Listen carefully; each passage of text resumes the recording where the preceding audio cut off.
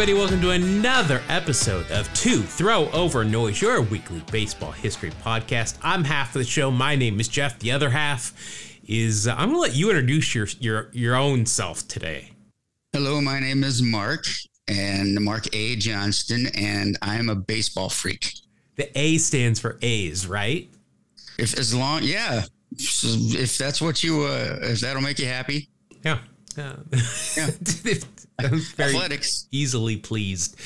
Yeah. So we're back. This is show number 203 of your favorite weekly baseball history podcast. Mark, it's spring training time. I am on a new team. I'm a Cub now.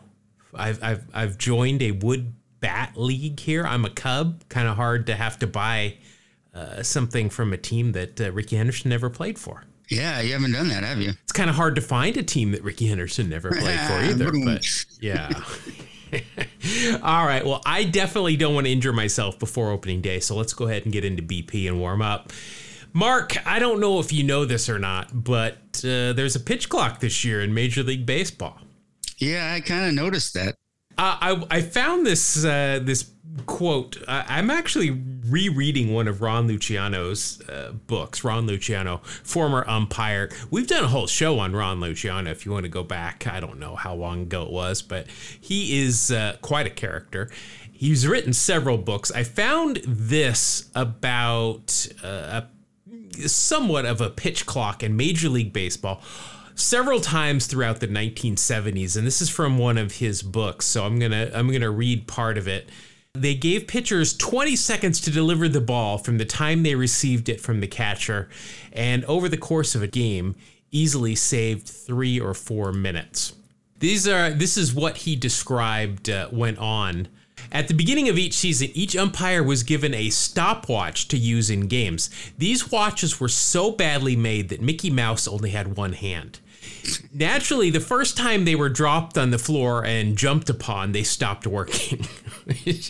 So, to convince the league that we were checking to make sure no crazy pitcher tried to take 21 seconds, some of us would take the silver lining from chewing gum wrappers out to second base and pretend it was a watch.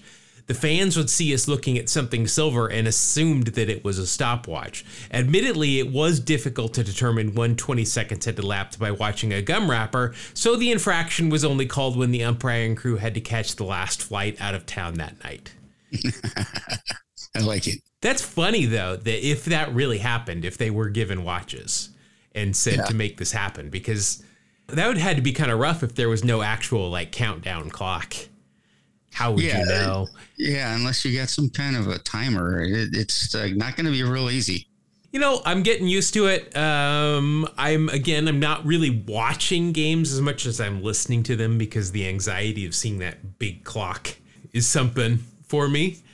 But I've seen a couple of bugs with it on, and I can pay less attention to the score bugs. So far though, I've got to admit I don't hate it. We'll see in the regular season how many games are decided because of this, and we'll also see how much time this cuts off of a game. Interested to see in a regular season game. I did also see that, they are also going to keep a lot closer time when a pitcher comes into a game in relief. They're going to police that time a lot more. So I saw there is a theory that more pitchers are going to ride the bullpen carts out of the bullpen because the clock starts when you set foot on the infield. Oh, okay. So if they can get a little bit closer to the pitcher's mound, who knows? I mean, maybe we've got more bullpen carts. We're hoping. That's bizarre. Yeah, hey, I can see that happening. And we like bullpen carts, so fingers crossed. We do. Love them. So last week, this is from college baseball, Northern Kentucky's Liam McFadden Ackman. Liam McFadden. I wonder if he's got any Scottish in him. Not at all. Yeah, no. Not. Well, he hit 2 grand slams in the first inning of a game. 2 grand slams, 1 inning. He finished the game with a cycle. He went 5 for 6, 10 RBI in a 27-4 win over Western Michigan. Wow. So you can put this in the book. In 20 years, Liam will undoubtedly have a kid who's going to be a star in Major League Baseball. That's right. Because we only have one other case of precedence.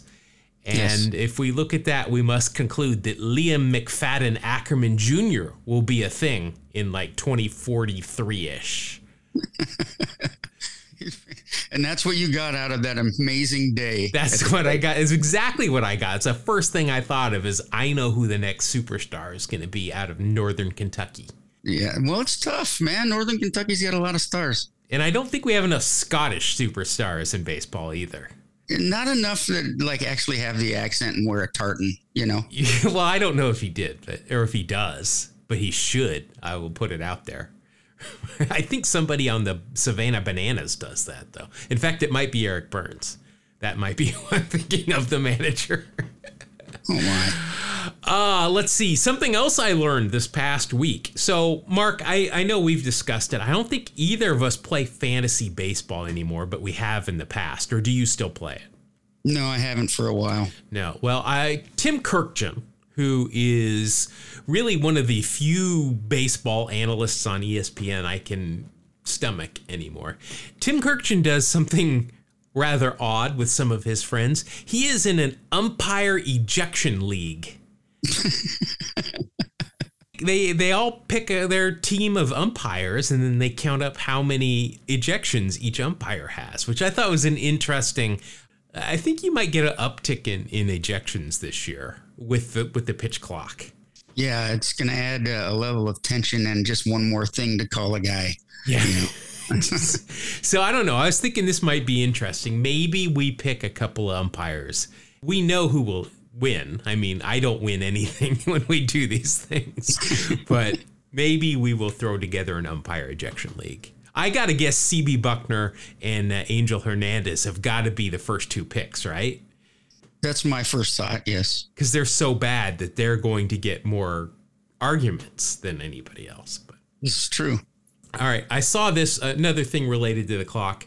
Baseball Historian on Twitter. You can find them at Baseball HSTRN. That's historian with no vowels, if you're paying attention. And they tweeted this proposal. MLB gets rid of the pitch clock, but only if the players promise to start lighting each other on fire again between pitches. And then he had a gif of somebody giving a hot foot. This was my thought. This is my proposal. All right. Let's hear it. For every hot foot a team gives during the game, can't be pregame, got to be during the game, they get one clock violation overlooked. But if they give one to somebody on the other team, 5 violations overlooked. Ooh, wow. Yeah. That's a tough one to do. Yeah. One more caveat I came up with. If they give one to the anthem singer while singing the anthem, no clock violations for the entire game. Man, those anthem singers would have to watch their backs pretty closely. If Enrico Palazzo's out there belting away the Star Spangled Banner and you stick some gum with some matches and a cigarette on the back of his foot and manage to successfully light it, I think it's worth it. No clock violations for you. Well, yeah, man. I mean, I think that's very realistic. Very, very realistic. And again, we have already established that the higher ups in Major League Baseball, they listen to the show quite religiously. Sure. So I think this one will probably get some discussion. Let's get into trivia. I asked a question last week, and I knew it was going to be a hard one. This was kind of on purpose because they started to get a little bit easier. And we're getting close to wrapping up the trivia part of the show because we're going to have... Thankfully, we're going to have some debuts in a little while. I enjoy the debuts much more than the trivia. But this was the question I asked last week. I said, neither the Marlins nor the Rays have ever had a Gold Glove winner at shortstop. So of the teams that have had a Gold Glove shortstop, who has gone the longest without winning one? So, Mark. Yeah, that's a tough one. Yeah, do you have any guesses? I got 0. I mean, I'd just be picking a random team if I guessed. Yeah, this is kind of what I expected. I got a couple answers. First of all, the usual crew. Brian Krause. Andrew Harner is back. He sent us a nice message. He's catching up on some podcasts. Shane Swarznak and our our listener that likes to send a message instead of a name, they just said with their correct answer, their name, make runs batted ins great again. It's a little, it's a callback to a little while ago. That's good. But they did get the correct answer. The correct answer is the Minnesota Twins. And Zoyo Versalles in 1965. Zoyo, he's Cuban, so according to the pronunciation guide here, Versalles is how he pronounced it. It looks like Versailles if he was French, but he's not. So he was born in Havana, Cuba, though, and ended up with a 12-year career. Now, Zoyo is considered widely to have been the least deserving MVP, league MVP ever in the history of the award. He had one great year, 1965. He was an all-star twice in those 12 years, but for the Twins in 1965, let's see, he led the league in plate appearances, at-bats, runs scored, doubles, triples. This was the third year in a row he led the league in triples, but he also led the league in strikeouts, as well as total bases. He won the league MVP, hitting only .273, a .319 on base percentage. Wow. Yeah, 19 home runs, 77 RBI, 27 stolen bases, only 5 caught. But those 122 strikeouts to lead the league. Now, if we were playing Wax Packs Heroes and got his card, he's still worth 7.2 WAR for that year. Wow. Which is more than half of his career 12.6 WAR. He did win a Gold Glove that year. As I said, he was an All-Star, one of 2 times that he was an All-Star. But he last won that award in 1965. Last time Twins had a Gold Glove shortstop. The second longest is the Boston Red Sox and Rick Burleson in 1979. Okay. Well, I got to hand it to you. That was a tough one. Yeah, that one I knew was going to be a bit tougher, and it proved my hypothesis quite well. So this one, I'm not sure. I think this one's not easy, but it's more doable. And last week, if you remember, longtime listener Marshall sent us something that I had literally seen right before he sent it, and got a little worried for Marshall. He's thinking like us. Well, he sent us something else this week that I had not seen. And as a reward, and because I'm just getting tired of trying to find tough trivia, I'm going to turn something that he sent us into this week's question. So this is essentially from a listener. All right. Who has the most 7+ innings pitched games with 0 walks? So who holds the record for throwing 7 or more innings in a game with 0 walks? Who's done that the most? Wow. Okay. Let everybody marinate on that. We'll come back to that next week and give everybody the answer. All right, Mark, Ground Screw's going to come out here, do their thing. We're getting ready to start the main part of the show. As I mentioned, we are right in the thick of it. We are in the middle of spring training. Opening day is just a couple of weeks away. And with that, I thought, well, we're in the middle of spring training. Let's talk about spring training and where exactly it came from. Who invented spring training? Oh, that's a good guess. I mean, a good question. Well, yeah, let's find out. So spring training, unlike New Year's Day, is, as baseball fans, we know that is the actual start of the new year. We should actually get calendars made up, just where the new year starts, when pitchers and catchers report, or maybe even truck day. I don't know. It's all good. But guys wearing odd numbers with no names on the back of their jerseys, announcers joking about their scorecard looking like the Beautiful Mind meme, and breaking glass sounds. Every foul ball brought to you by the nearest local windshield company.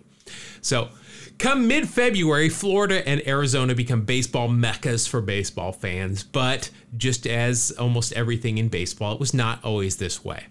While some in big baseball will try to credit noted racist Cap Anson as the person who started spring training, it actually started long before that. It was actually the old New York Mutuals in 1869, led by their owner, Boss Tweed, who made their way down to New Orleans, Louisiana to shake off the winter rust. Tweed was a very, I'm going to add a third, very corrupt New York politician who was convicted of stealing more than $200 million from taxpayers in the late 1800s. Yeah, Boss Tweed was a sweetheart of a guy. Yeah, $200 million in the 1800s. That's like Manny Machado money today, right? That's a lot of money.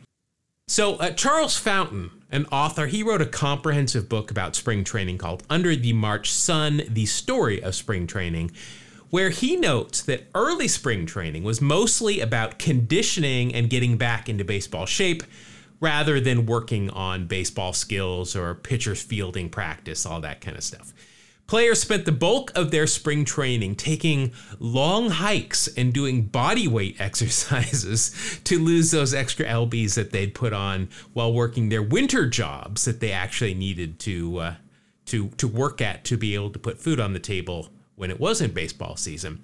This is a quote from the book. Quote, "Though there were some throwing and some hitting, much of spring training in those years was given over to long morning hikes of 2 to 7 miles, medicine balls, and Indian club workouts. An Indian club is something akin to a weighted bat, with maybe some hot baths thrown in to boil out the alcoholic microbes," end quote. So, is that how you do that?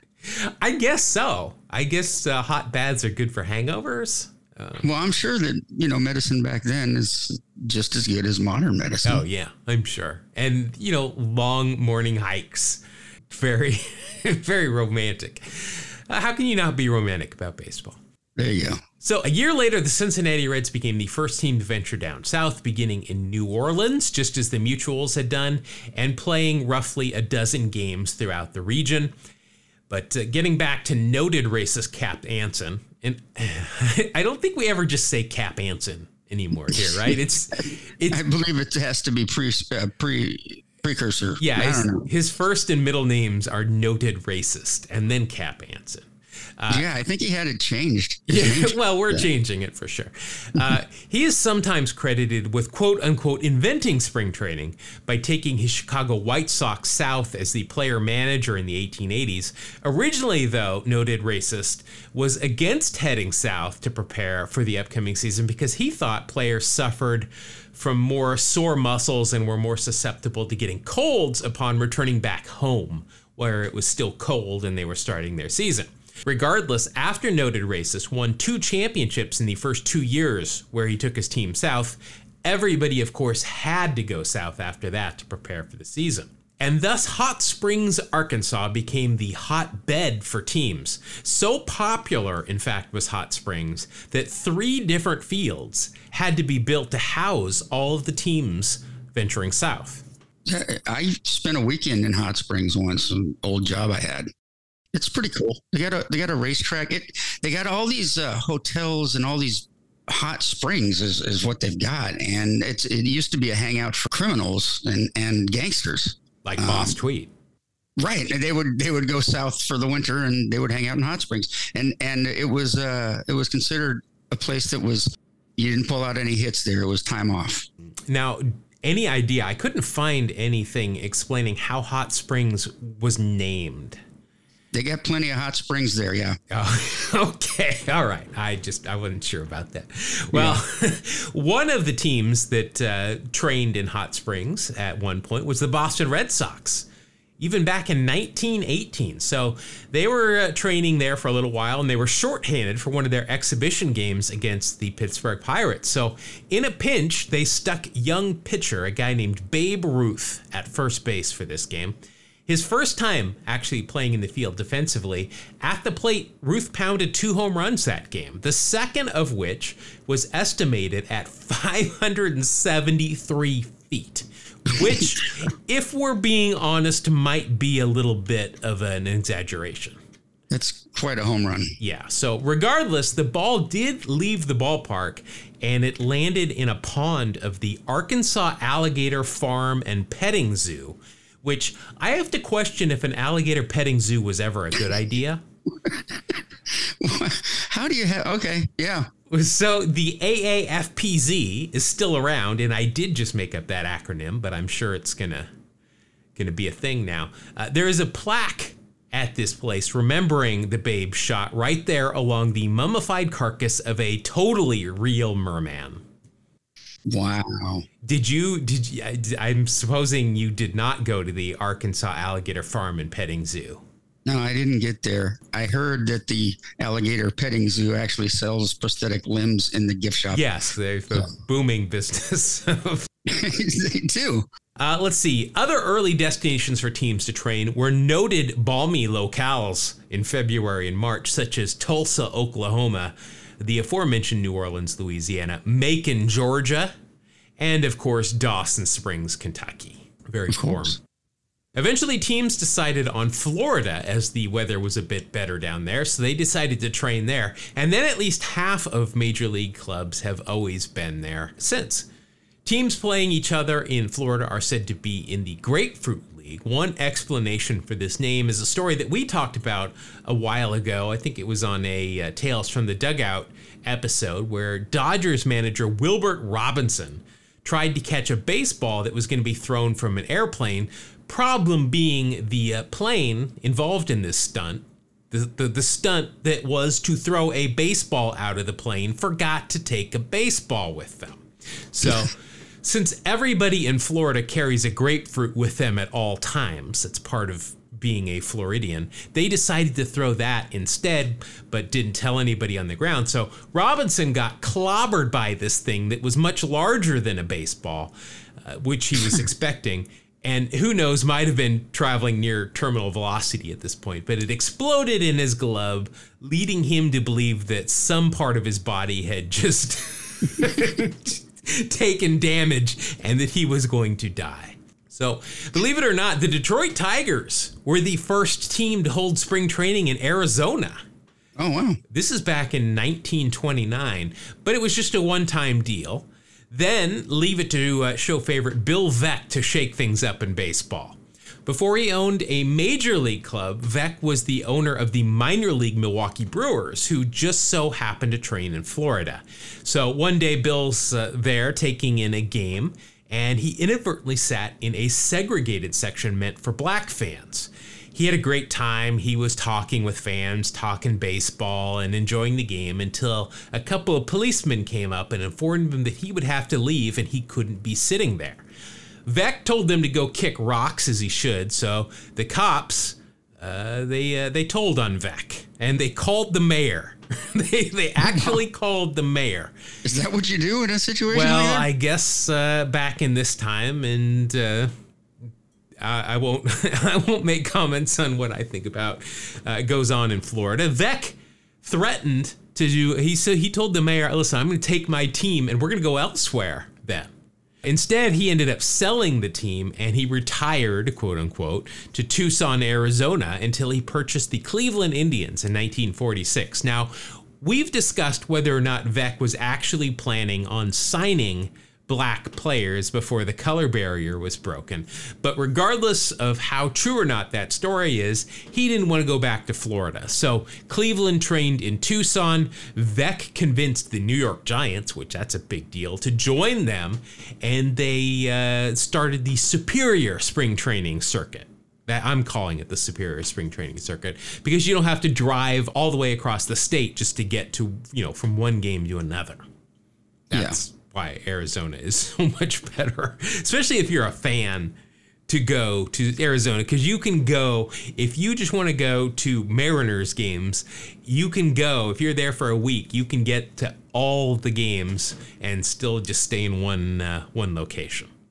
Spring training, though, has not always been in the South. As I mentioned, during wartime, rail travel was limited, so teams trained in popular tourist locations like French Lick, Indiana, the future home of Larry Bird, because I'm a big NBA fan. Also lovely locations like College Park, Maryland, and Asbury Park, New Jersey. Other times, while the world was not at war, teams headed south, like way south. Like I'm talking about Havana, Cuba.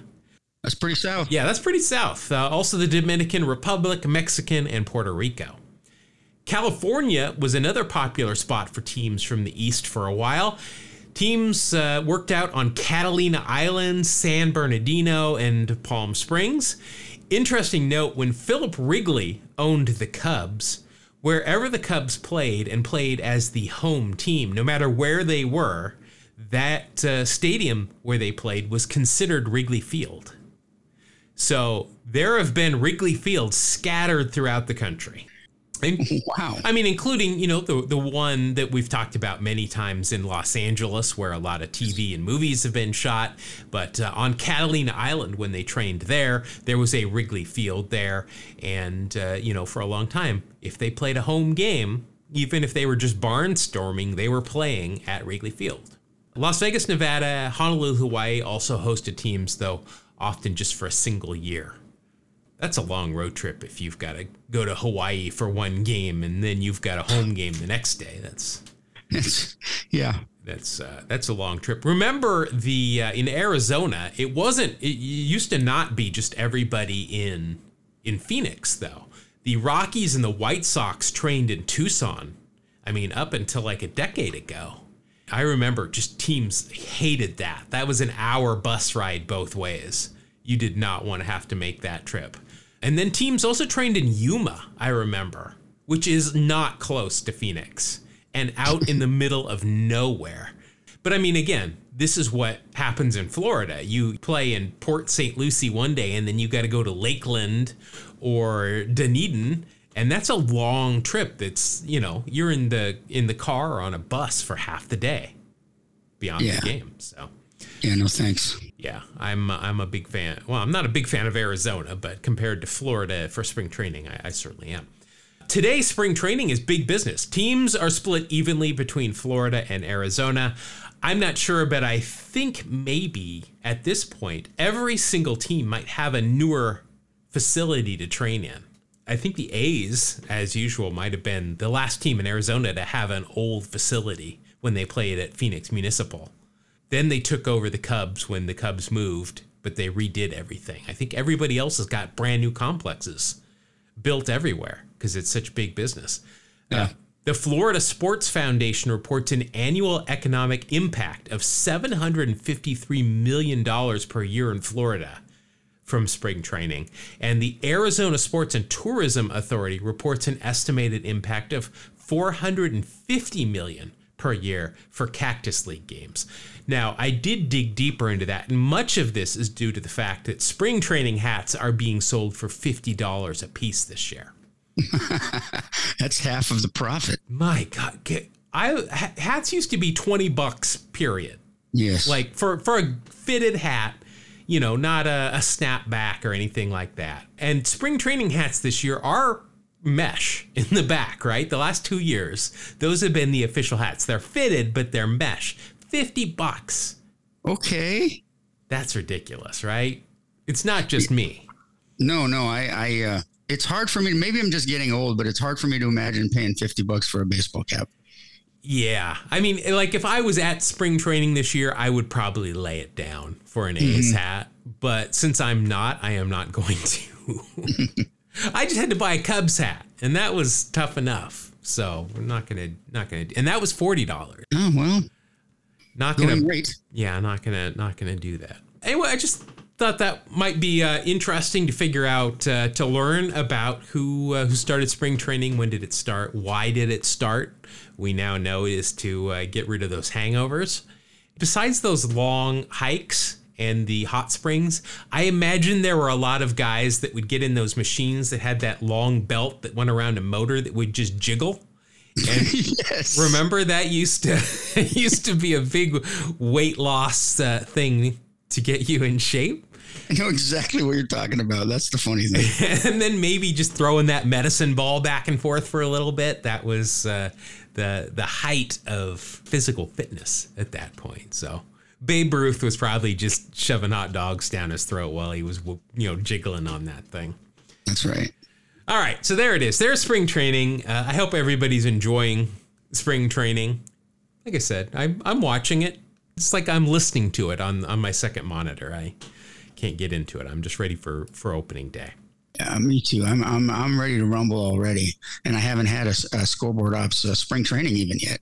Well, what are we? You're in mid-season form at all. You could wake up and score a game. So well, I'd like to think that. Thank you very much. Yes, but it took a lot of hard work, and you know what? Just take it from here. Take it one at a time. Yeah. Yeah.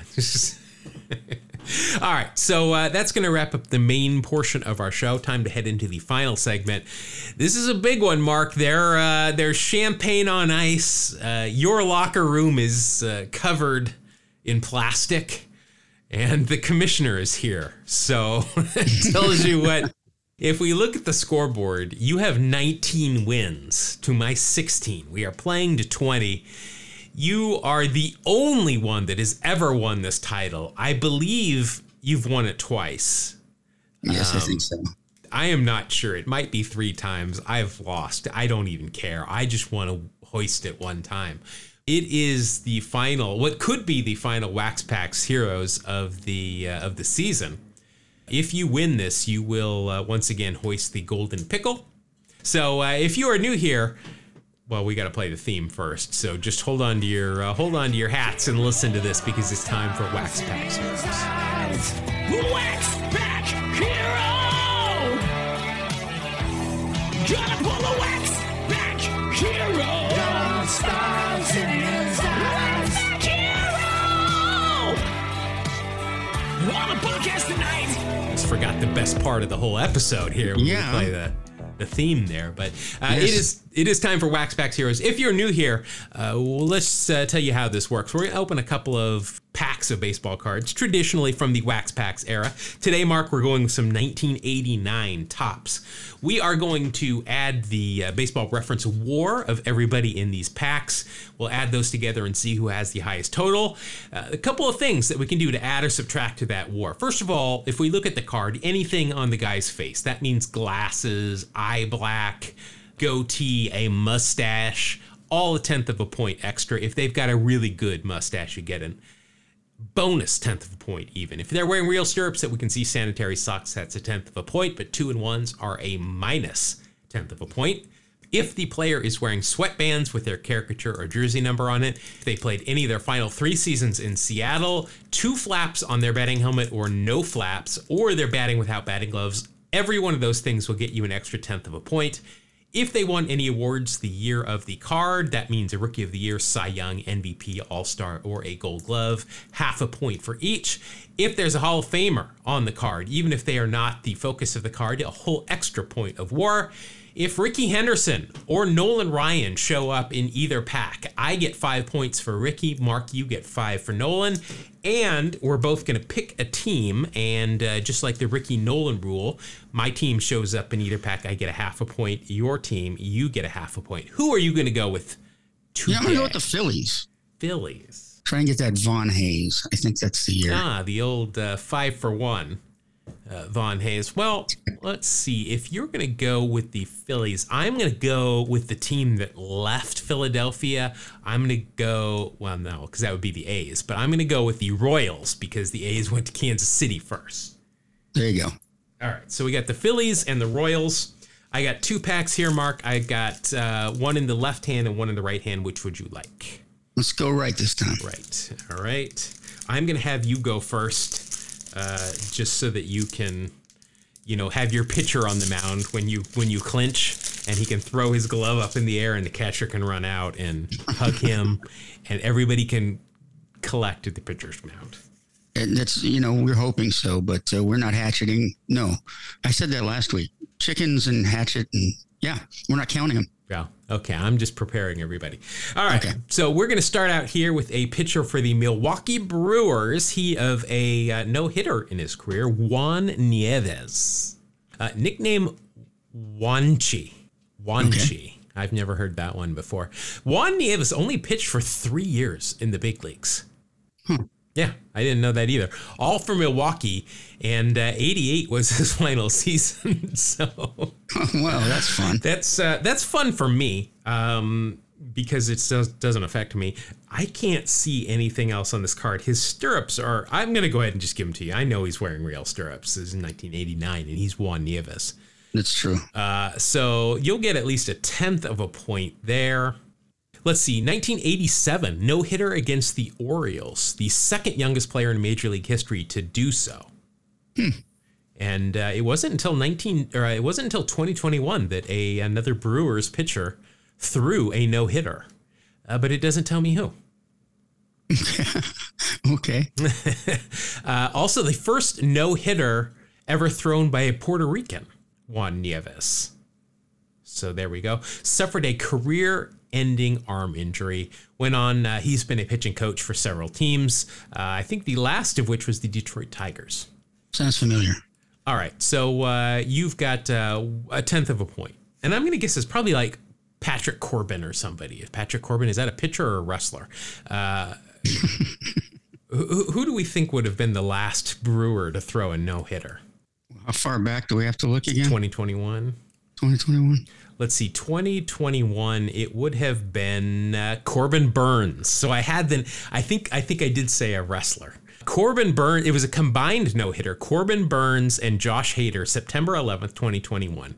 Burns went 8, Hader came in and got the save with 1 inning. They won 3-0. All right, next, you get a guy.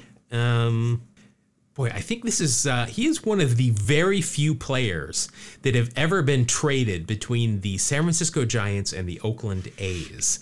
It's Ernest Riles. Ernie Riles, yes. Now, I believe, I think that the 88 Tops podcast did him recently, and I believe there was some controversy at one point. His baseball cards had his name spelled with an A in there as well. I'm not sure what was going on there, but Ernie Riles, let's see, 9 years in the big leagues. He played for a bunch of teams: Milwaukee, San Francisco, Houston, Boston, and Oakland. No Seattle, though. 1989 for the Giants. He played everywhere, just about. 278 average, 339 on base, 7 home runs, 40 RBI, 0 for 6 in steals. That's not good, but still a 115 OPS plus, and that will equal a 1.9. He's also got a mustache, so that's going to get you a 2 even. I'll take it. Next is pitcher for Atlanta. It is Jim Acker. Boy, Jim Acker. I mean, it sounds familiar, but maybe you're more familiar with him. I remember Jim Acker. Couldn't tell you a lot about him until I look him up here, where he played 10 years in the big leagues, 7 with the Blue Jays, 4 with Atlanta. And lucky for you, his final season, 1992, with your Seattle Mariners. That's right. 17 games, a 5.28 ERA with no record, 30 2/3 innings, 11 strikeouts, 12 walks, a 76 ERA plus. And that will be good for a WAR of, it's 0.0. Oh, wow. So he's got negative. Yeah, so he's got a beard, and you get the Seattle bonus there. So you'll actually get a 2/10 out of Mr. Jim Acker. So he helped you out a little bit there. Yeah. First round pick by Atlanta in the 1980 draft. And let's see, in this card, I can't tell if he's got chew in both cheeks or if he's just got some chipmunk cheeks going on here in this card. All right, your next card is a pitcher for the New York Mets, Terry Leach. Terry Leach. I want to say he was on the 86 Mets, and yeah, he was. Oh, he only appeared 6 games in the regular season in 1986 for the Mets. Oh, and did not appear in the playoffs that year for them. That's weird how I remember him with that 86 team, but I don't know why. Overall, 11 years in the big leagues, 7 with the Mets, 2 with the Twins, 2 with the White Sox, 1 with the Royals. 1989, he split time between the Mets and the Royals. He went 5-6 with a 4.17 ERA, 95 innings, 36 strikeouts, a 91 ERA plus, and all of that will equal a WAR of -0.3. Oh boy. Well, he's got real stirrups on. How about that? So it'll only be a -0.2 for you from Mr. Leach. He's leeching points off of your total. Yes, he certainly is. I see here, I just happened to read this. He actually had 10 consecutive wins once. Wow. On the way to an 11-1 record. I don't think I got him for that year. No. 87. You definitely did not. Leach made 1 start with the Mets in 82. The scheduled starter that day, this is it might have been the last day of the season. Oh, second last to last day of the season. The starter got a blister on his hand, and then Mets manager George Bamberger just said, "Hey, Terry, you're starting in his place." Never started in the big leagues before. He ended up tossing a 10-inning one-hitter against the Phillies. Wow. Way to step up, man. Yeah. So that's a good story for him. Well, Tim Leach, he wrote an autobiography, apparently, though. Things Happen for a Reason, the true story of an itinerant life in baseball. I don't know what itinerant means. It's like if somebody's really mad. Oh, that's traveling from place to place. So a Nobad-esque, I guess. He didn't really play for that many teams. All right, but Terry, congratulations on the book. All right, you're at 2.1. Next, we get Orioles outfielder DH Larry Sheets. Larry dancing in the sheets. Let's see. Larry Sheets, 8 years in the big leagues. Oh, good news for you. Final year, 93 with the Mariners. This is why we put this rule in place. The late 80s, early 90s, the Mariners were where old baseball players went to die. Let's see, overall 8 years in the big league, 6 with Baltimore, and then a single year with Seattle and Detroit. 1989 with Baltimore as their DH. He hit 243, 305 on base, 7 home runs, 3 RBI, a 90 OPS plus, and that equals a WAR of minus 0.4. He does have a mustache on, and he got that Mariner bonus, so that'll only be a minus 0.2. Oh, good. This seems like a pack that I would pick normally, but yeah, I'm not liking it.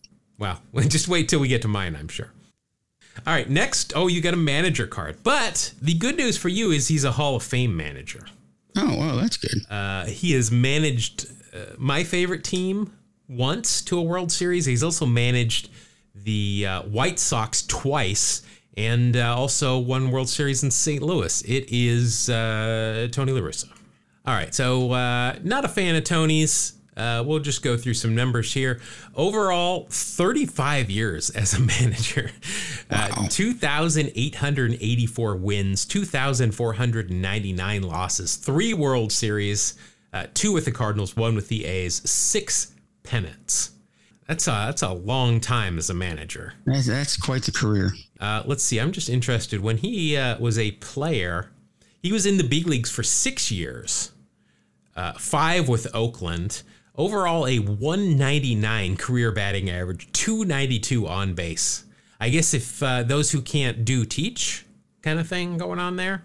Yeah, there you go. But yeah, Tony La Russa, let's see. You are going to get the Hall of Fame bonus. Obviously, no stats. He is wearing 2-1s, though, so it's only going to be a 0.9. We're not going to talk about Tony La Russa off the field because he is an advocate for animals, which I love, but he was booted off of the board of directors for his animal rescue here in the Bay Area, so if that tells you anything. All right, next we've got, for the Minnesota Twins, it is, me worry? It's Al Newman. Al Newman. In case you didn't get that reference, it was a pretty good one. Look it up. Al Newman, 8 years in the big leagues, 5 with Minnesota, 2 with the Expos, and 1 with the Rangers. 1989 with Milwaukee, 2 years off of a World Series ring. He hit 253. He hit 253, 341 on base, no home runs, 38 RBI, 25 stolen bases. That's a career high, and a 78 OPS plus, and that equals a 1.6 WAR. That's a solid number for me this game so far. It really is. Nothing else on this card, just head and shoulders. He doesn't have any facial hair or sideburns or anything like that. First round draft pick by the Expos in 1981. At one point, involved in a 3-way trade that included names like Scott Sanderson, my guy Carmelo Martinez, and Craig Def Lefferts. In 1992, to commemorate the Twins World Series victory the year before, they issued a set of playing cards with players on each and on them. Al Newman was the 3 of clubs. There you go. How interesting is that? Yeah, you're not going to find that kind of impressive information on other podcasts. No way. The 3 of clubs. So you're at 4.4. You only have 2 cards left. Oh, my goodness. Yeah. Your second, Yeah, this is going to help you out because this guy was one of the best pitchers of the 80s and 90s for the Toronto Blue Jays, Dave Stieb. I think we've talked about him a little bit. Just an absolutely fantastic starting pitcher. Great mustache. Yes. You're starting off with a 0.2 of a point mustache right there. Overall, 16 years in the big leagues, 15 with Toronto. I mean, he was the rock of this pitching staff for a long time. 1989, well, it's sandwiched in between two of his 7 All-Star games. 17-8 though, 3.35 ERA, 33 games started, 3 complete, 2 shutouts, 206 innings.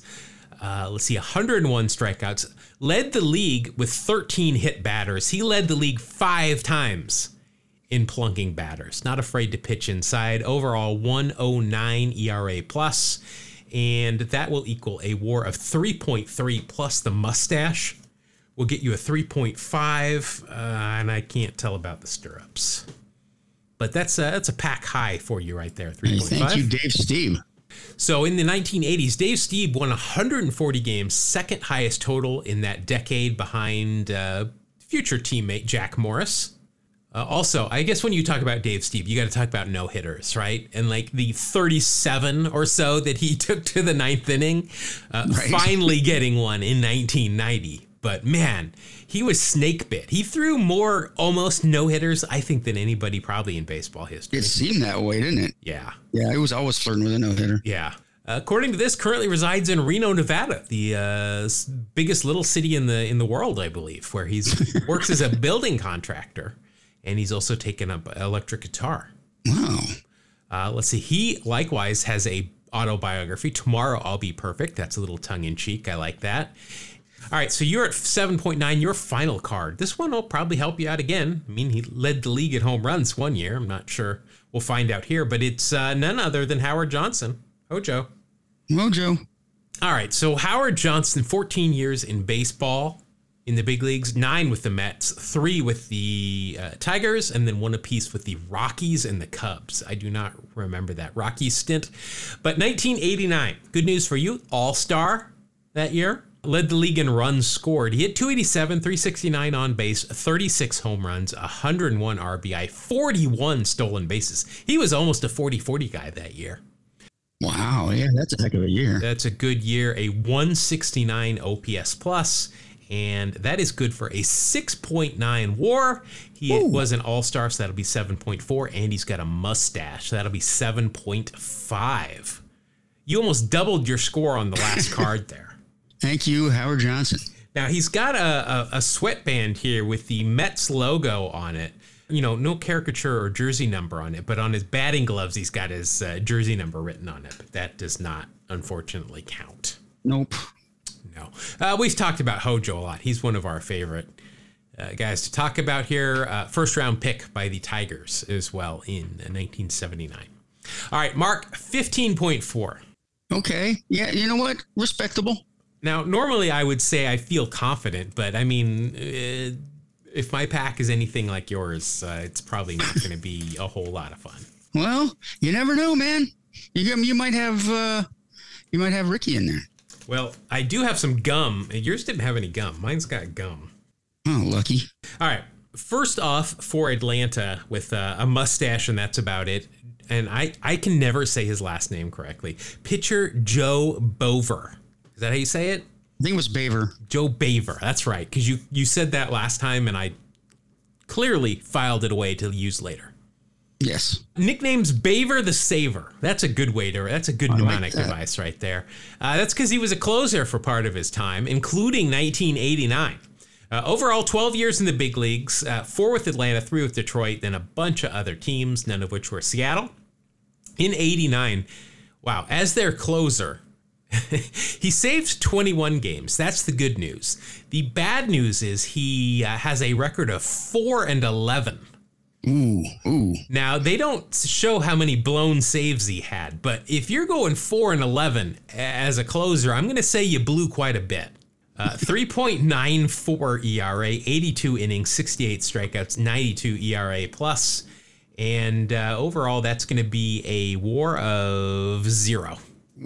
Well, it's not a negative. All right, so Baver the Saver, he's got a mustache. That's about it, though. So strong start for me with a positive 0.1. Next, let's see. We've got a Cardinal, and it is none other than catcher Steve Lake. Steve Lake. He played a while, I believe. Steve Lake played for 11 years, kind of your consummate, backup catcher. Yep. 5 with the Cubs, 4 with the Phillies, 3 with the Cardinals. 1989 with the Phillies, 58 games, hit .252, 304 on base, 2 home runs, 14 RBI, 84 OPS plus, and that'll be it's a .5 WAR. Plus, he's a catcher, so he's got a mustache and he's wearing real stirrups.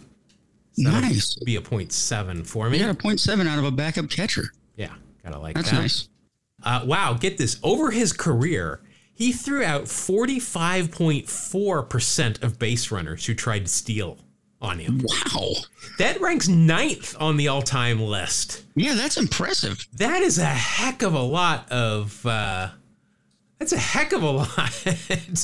Let's see. Above him, just looking here, Del Crandall, Sherm Lolar, Gus Triondos, Ivan Rodriguez, Dick Burtrell, Yogi Berra, Clay Dalrymple, and then Roy Campanella is the number 1. Roy Campanella threw out 57% of base runners. Wow. Are you kidding me? insane.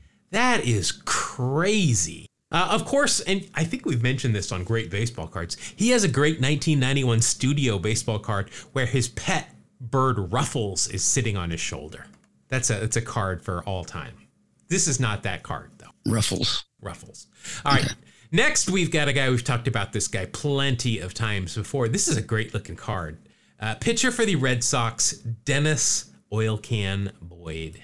We haven't discussed Oil Can in quite a while, but boy, we used to talk about him a lot. Yeah, he used to come up a lot. Of course, the term oil can was slang for beer, a can of beer, which he was a big fan of. Also had some problems with addiction, but he's doing a lot better. I know he's down at Red Sox Fantasy Camp. He does that a lot. Let's see, 10 years in the big leagues, 8 with Boston, 2 with Montreal, 1 with Texas.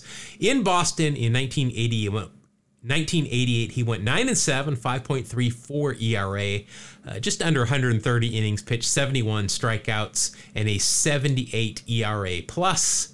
Wow. In 1985, he led the league with 273 hits given up in 272 innings pitched. Wow, that's a lot of innings. That is. He only walked 67, though, so his whip was 1.248, that's acceptable for a starter, even though he gave up more hits than innings pitched. Wow.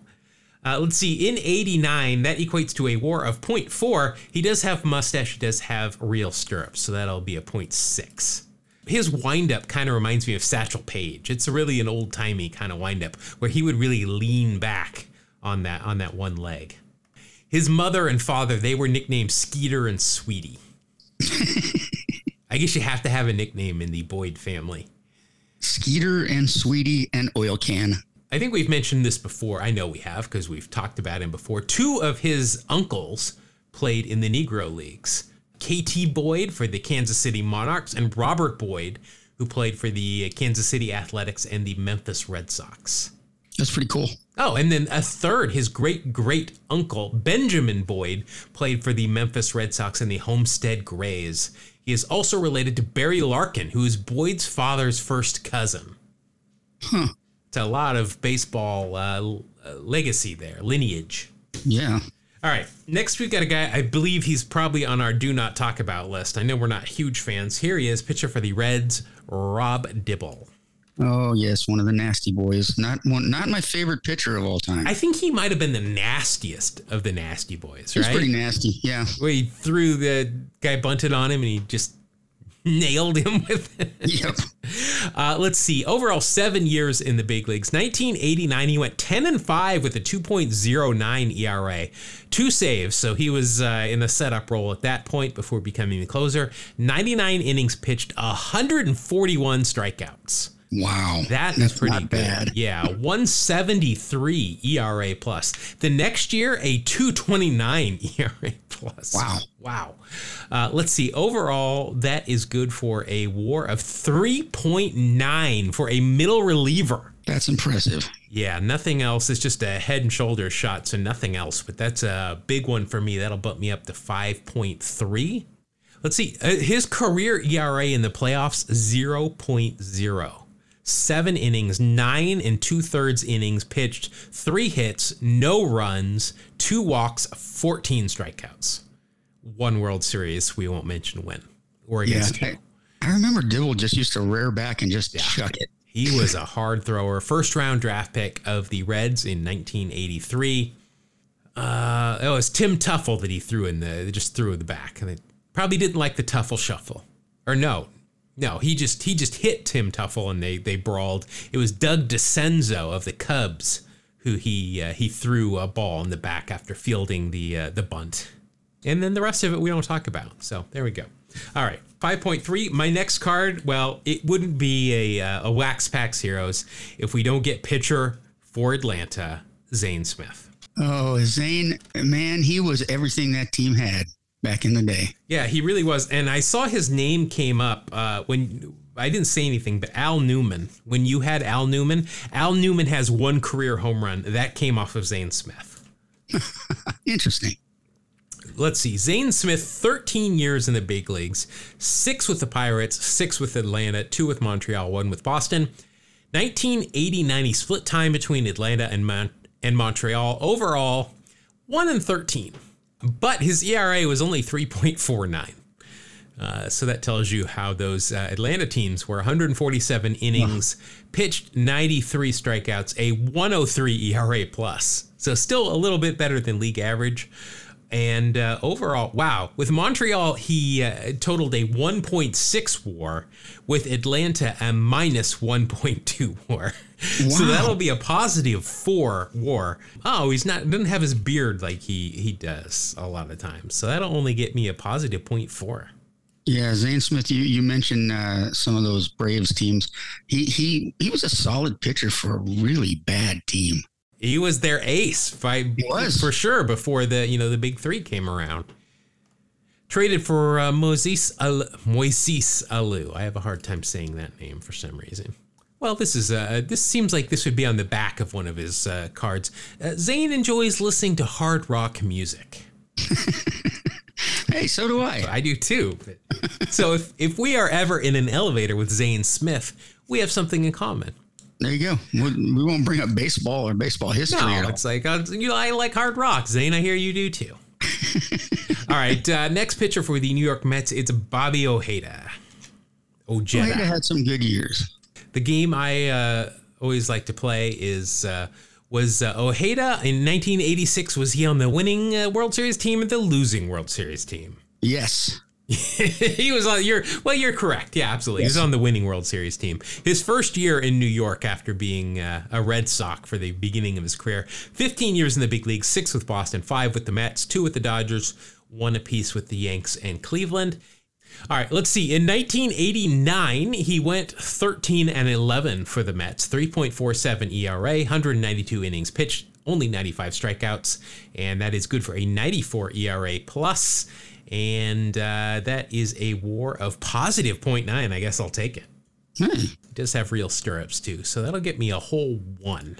That takes me up to 6.7. I am not moving quickly. I found this little ditty on Mr. Ojeda. A ditty is typically a song. So if you're going to sing, just warn us. I'll just quote it.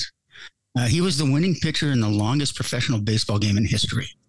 Oh, so that 33-inning game that we've talked about? Right. He started the 33rd when the game was resumed 2 months later and got the W. I do not believe he was on either roster when that game started. Right? Yep, that's right. Also, won as we said, the World Series in '86 with the Mets. Always mention this. He was on one of the boats and was the lone survivor in '93 of that boating accident that unfortunately took the lives of Steve Olin and Tim Cruz as well. I think that was that during spring training? Yeah, March 22nd. So that would have been. Yeah. I remember that being a very sad day. I remember that too. I remember exactly where I was when I heard that news. All right. So I'm at 6.7. I've got 3 cards left. I got a lot of work. I'm not sure pitcher for the Cubs, Frank DePino, is going to help me a whole bunch. Not DePoto, DePino. Yeah, Frank DiPino. Like a wine? Frank DiPino Noir. Well, let's see if this was a good year for him. 12 years in the big leagues, 5 with Houston, 3 with the Cardinals and Cubs, and then the Royals and the Brewers for 1 apiece. In 89 with St. Louis, wow. Vulture alert, 9-0 in 67 appearances. Wow. I'll take it. Didn't start at all. Didn't finish a game. Well, he finished 8 games. No saves, but a 2.45 ERA, 9-0. Rest of the pitching staff loved him. Oh, yeah. 88 and a third innings, 44 strikeouts, a 1.48 ERA plus, and that will equal a WAR of 1.4. I can't see his stirrups here, so that'll just be a 1.4 for the 9-0 Frank DiPino Noir. You know, whenever we interview ball players, I always like to ask them who, or you do too, who was the player that they fared best against and who had their number. And it's interesting to look at DiPino. He had the best batting average against for any pitcher who faced Tony Gwynn more than 10 times. Yeah, well, I think that's just slightly because he's faced him more than once. That's a little bit more. Remember Vance Law, when he was our guest, talked about dominating Tony Gwynn when Vance, the one time he pitched. And Tony Gwynn mentioned that was his one career at bat he'd like to have over. But you're right. DiPino ended up, Tony Gwynn ended up going 1 for 20 with 3 walks against Frank DiPino. Man, there's a guy, if you want to have somebody's number, Tony Gwynn is one. That's one to brag about. If I'm Frank DiPino, whenever I meet anybody new, the very first thing out of my mouth is, hey, did you know that Tony Gwynn went 1 for 20 against me career? Absolutely. That is absolutely the first thing out of my mouth. DiPino, also the winning pitcher for the Cubs in the first official night game played at Wrigley Field, 1988. Another thing to hang your hat on. My penultimate card here with the Orioles. It is none other than Craig Worthington. Are you going to say Craig Worthington and his dog Spot? No, I was not going to. I'm not either then. Oh, gotta love Cal Worthington if you're from the West Coast growing up. Craig, 7 years in the big leagues, 4 with the Orioles, 2 with Texas, 1 Cincinnati, 1 Cleveland. In 1989, his second year in the big leagues, came in 4th in the Rookie of the Year balloting, played 145 games at third base for the Orioles, ended up hitting 247, 334 on base, 15 home runs, 70 RBI, a 106 OPS plus. The Rookie of the Year that year for the American League. Well, let's see. He finished just behind Ken Griffey Jr., who came in 3rd behind Greg Olson. Wow. It's not often Ken Griffey Jr. does not win something. Worthington picked twice in the first round, once by the Cubs and then the Orioles. He did go on to play in Japan for the Hanshin Tigers and was a Topps All-Rookie selection. So he did have that little cup for a while. He did play, let's see, in Hanshin, only 22 games. That's about standard, right? 267. He also played in the CPBL for the China Trust Wales, 6 games. So he's not really a stick-to-it guy when he leaves the country. Yeah. But yeah, there you go. Craig Worthington. All right, I'm at 8.1. I got 1 card left here. Mark, they're already popping bottles back there. I can hear it in your locker room, and I don't appreciate it. I told the Bat Boys not to be doing that. Yeah. Well, I think they can go ahead and start because my final card is pitcher for the Expos, Floyd Yeomans, who I do not believe is going to get me 7 points of WAR. Probably not. I don't remember Yeomans having a huge year. You know, not throwing shade at Floyd Yeomans, but I don't think he was that type of player. Right. Let's see. 5 years in the big leagues, 4 with Montreal, 1 with the Phillies. That would be 1989, where he went 1-5 with a 5.7 ERA, 63 ERA plus, and a -0.6 WAR. Yada yada yada. Well, he was traded for Gary Carter at one point, and Kevin Gross, who we've talked about earlier. Or no, that was Steve Lake. Never mind. Floyd Yeomans, not going to get it done. A childhood friend of Dwight Gooden. And yeah, that's going to be it. And that is going to mark, it's going to wrap up the season. That's win number 20 for you. And you are now officially the first and the only back-to-back-to-back Wax Packs Heroes champion. You know, Congratulations. Thank you. And I'm glad that you didn't use the word three-peat because you have to pay Pat Riley. Yeah, that's copyrighted, and we will not do that. Pat Riley, you will not get money from us, even though I do realize that Mark just said the word. So, well, Mark, congratulations once again. I feel like this is the closest. 16 wins is the most I've ever accrued in one season, so I guess I'll have to hang my hat on that or headed in the right direction. Hey, if you have any problems hearing me, it's because I just got champagne on my microphone. No, are you wearing the goggles so the champagne doesn't sting your eyes? No, I actually like that feeling. Yeah. It's weird. Yeah. Well, joke's on you. We can't afford champagne, so that is just sparkling apple cider. Oh. Well, but nonetheless, congratulations. I don't know why you said you were feeling a little bit tipsy. I think it's just a placebo effect. But congratulations, you are once again the Wax Packs Heroes Grand Poobah. And we'll take a week or two off where we'll just play some exhibition games. I think we'll open the new season come the first season of the Major League Baseball regular season. How about that? That sounds good. Try to flesh out some new rules. We'll make some tweaks. We might add a pitch clock. We don't know. Might happen. But that is going to wrap it up for another season of Wax Packs Heroes. Also going to wrap up this episode. We've talked about spring training. We've talked about pitch clocks a lot, believe it or not, and as well as some umpire ejections and grand slams. A whole bunch of stuff. But thank you for listening. If you want more of us, you can find us all over the internet. All you have to look for, go to an app.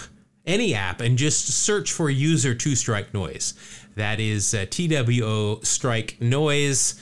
You can find us on all the socials, and we also have an email that Mark will tell you about here. Yeah, you can write to us at 2 Strike Noise, spell it out, TWO Strike Noise @gmail.com. If you don't get an immediate reply, do not fret and do not worry. We'll get back to you. Possibly. So, yeah. But we enjoy hearing from you, unless you're going to yell at us about weird things on our phone number. Which, I still kind of enjoy that. Yeah, well, if you do want to call us and you don't like to type and you're more of a verbal person, you can call us. The phone number is in the show notes. You can call us and leave us whatever you want. I got a new question I think I'm going to ask on the hotline. I guess it's a warm line. It's not really a hotline, you know. Right, it's not quite hot yet. No, but we will get to that. But we want to thank everybody once again for tuning in. We'll see you next week on another episode of Two Throw Over Noise. Thank you. God bless you. Have a great day.